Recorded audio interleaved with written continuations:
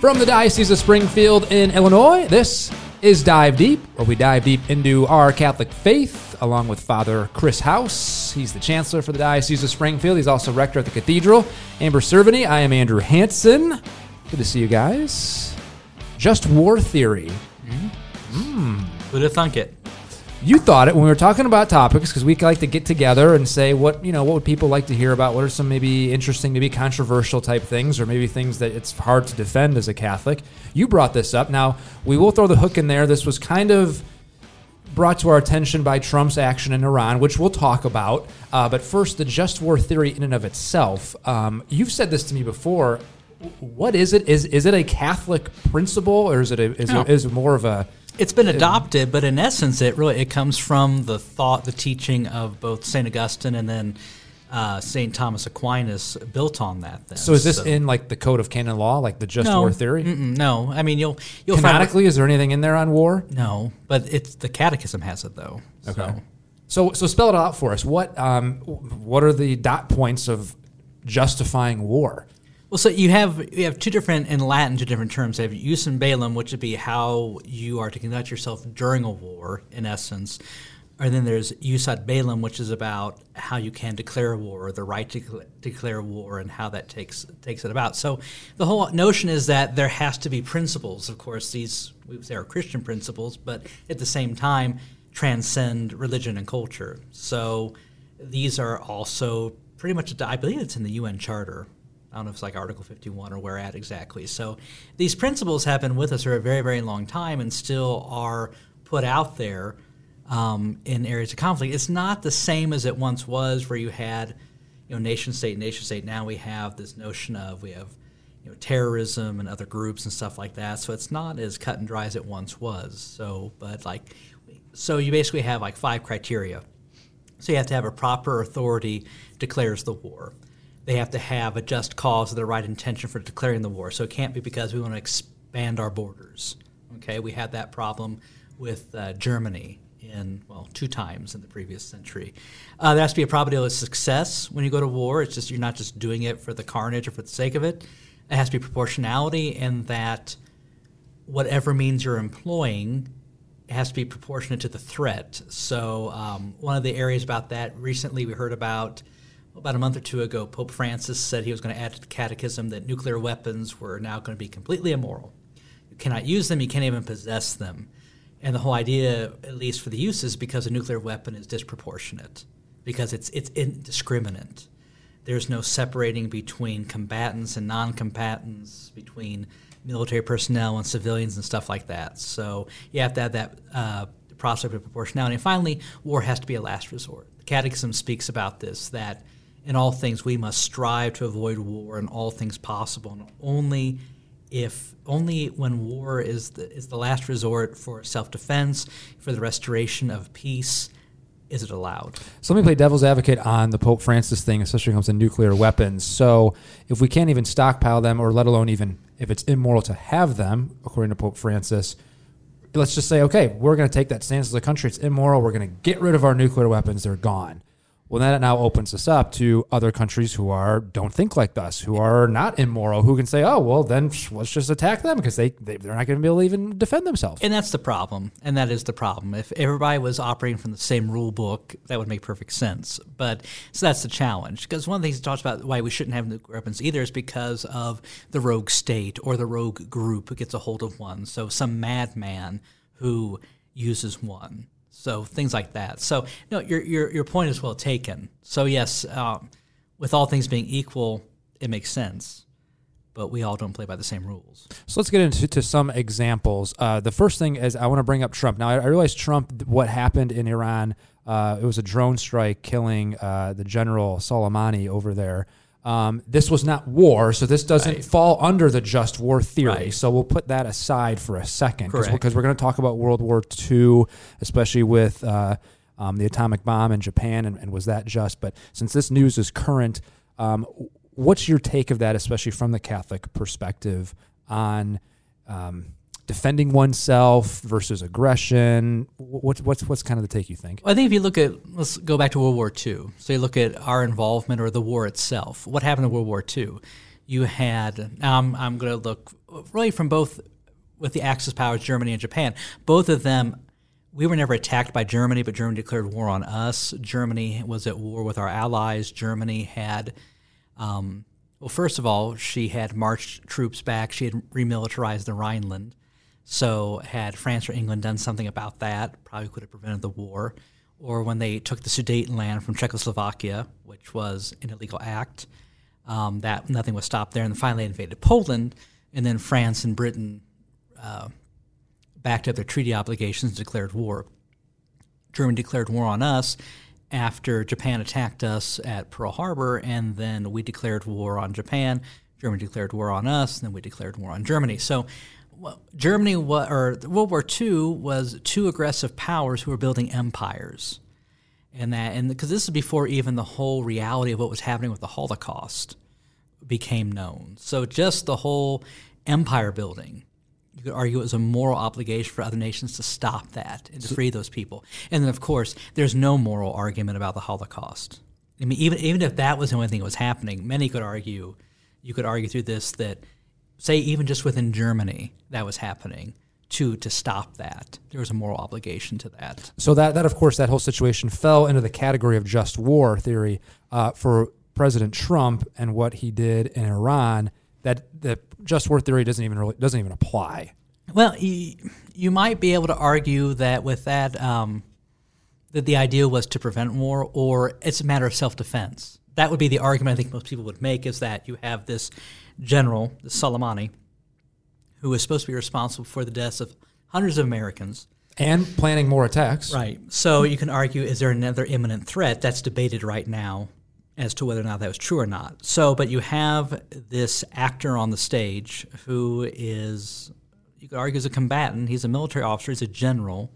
He's responsible for these things. And so the decision was made to kill him, to eliminate him. And so it's done through a drone strike. And that's also a key point because, like we mentioned, it's a targeted thing. So America was not blanketing a bomb in hopes of, oh, he's down there, we'll get him with the bomb. It was a very targeted strike, which is important when it comes to talking about the morals of these actions. We just didn't carpet bomb an area. We didn't blow up an apartment complex that he was in. We didn't do different things. So yeah, that's part of it. It doesn't mean that everything's right about it necessarily, because people could argue. I mean, there's one argument that says that we did this to prevent worse things from happening. It's a valid argument. Some will argue, but you risked greater hostility. You could say that. You can make a valid argument from there too. This is the thing about the just war theory, is that each person has to walk through these steps and weigh different things. And like I said, even this whole thing with Soleimani, it's related to just war theory, but this isn't a war. No war has been declared here.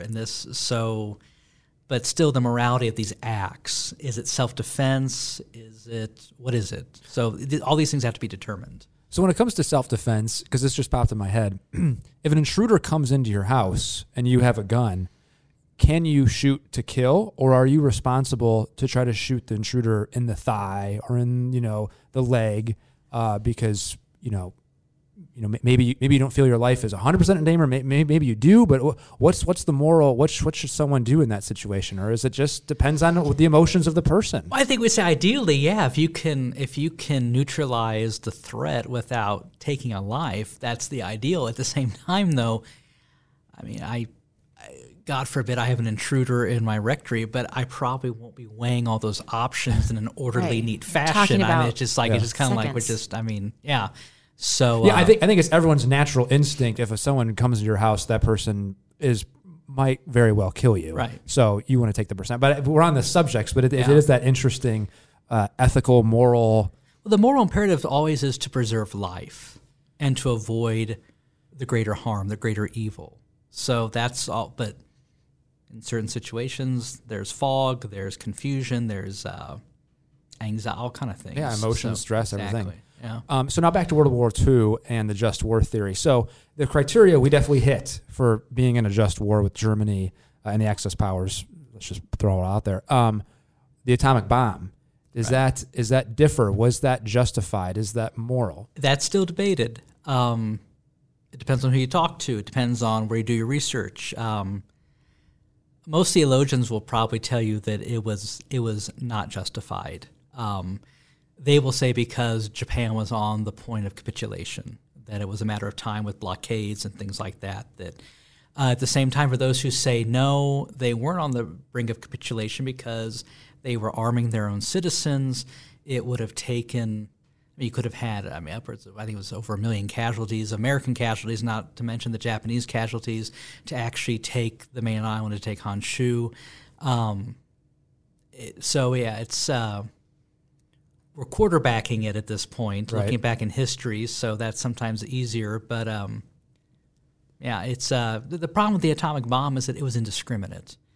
You're not just targeting a military complex, even though you say Hiroshima and Nagasaki were those centers of military industrial production, but it wasn't just you were destroying a center. It was just the collateral damage, the innocents that were taken away in those two blasts. And after, because there's right, residual effects of that. So right, that one's hard for me to say that was just. It's very hard. Yeah. And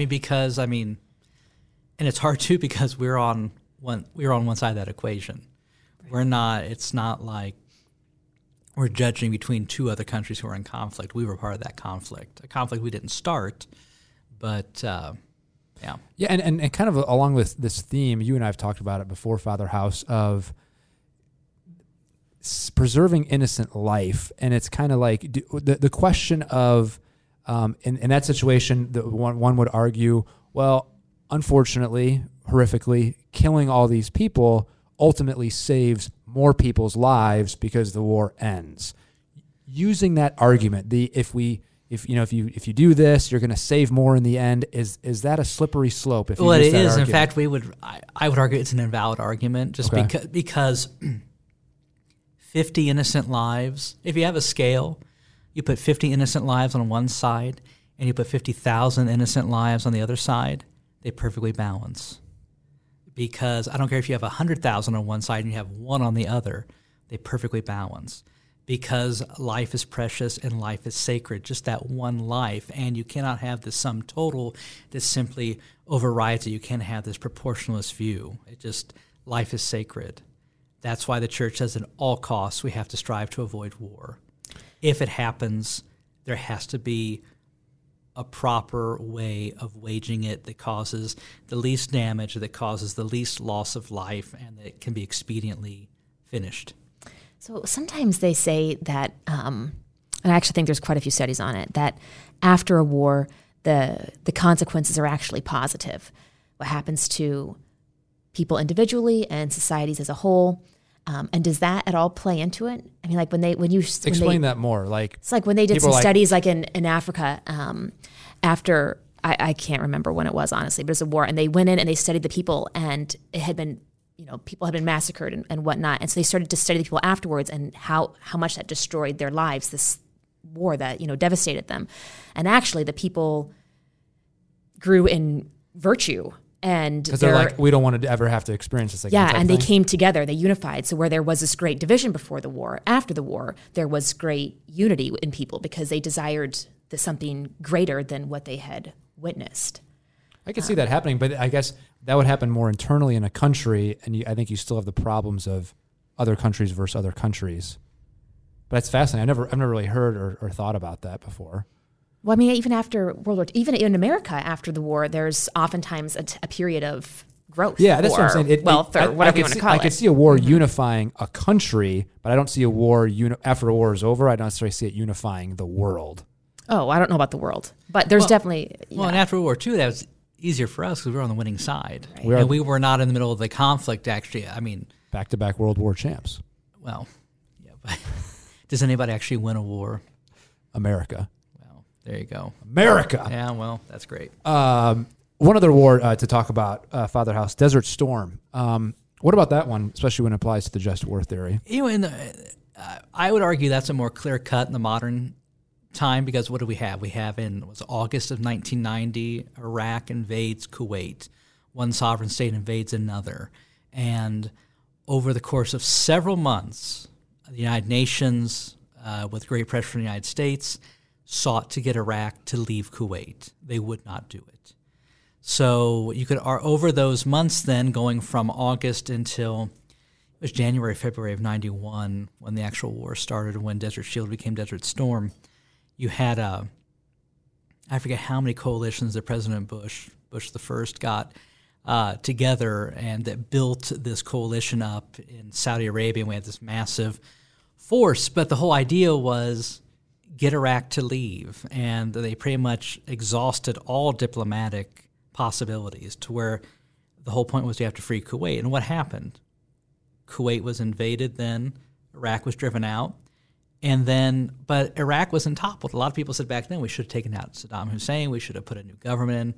You can argue all that stuff, but that was not the premise of the war. The war was to liberate Kuwait. And so our forces went in, they went so far into Iraq, and then they stopped. And of course, set up different zones, different things like that. And do bad things happen in just wars? Absolutely. Are there atrocities? Horrifically, yes, things happen. There was the incidents of what they call the Basra Road, when there were some atrocities that allegedly happened there. So that doesn't make a war immoral. So it could be a just war. It had the right aim, but still bad things can happen. Bad simply at the end, too, because innocent people die during a war, and that's always bad. So pray for world peace. That was your New Year's resolution. It was. Praying for peace. Peace. So far so good. So we far, may so need, we may need some more prayers though. All right. Well, that has been Dive Deep. More podcasts. Go to dow.org/podcast. We thank you for joining us, and we'll see you next time.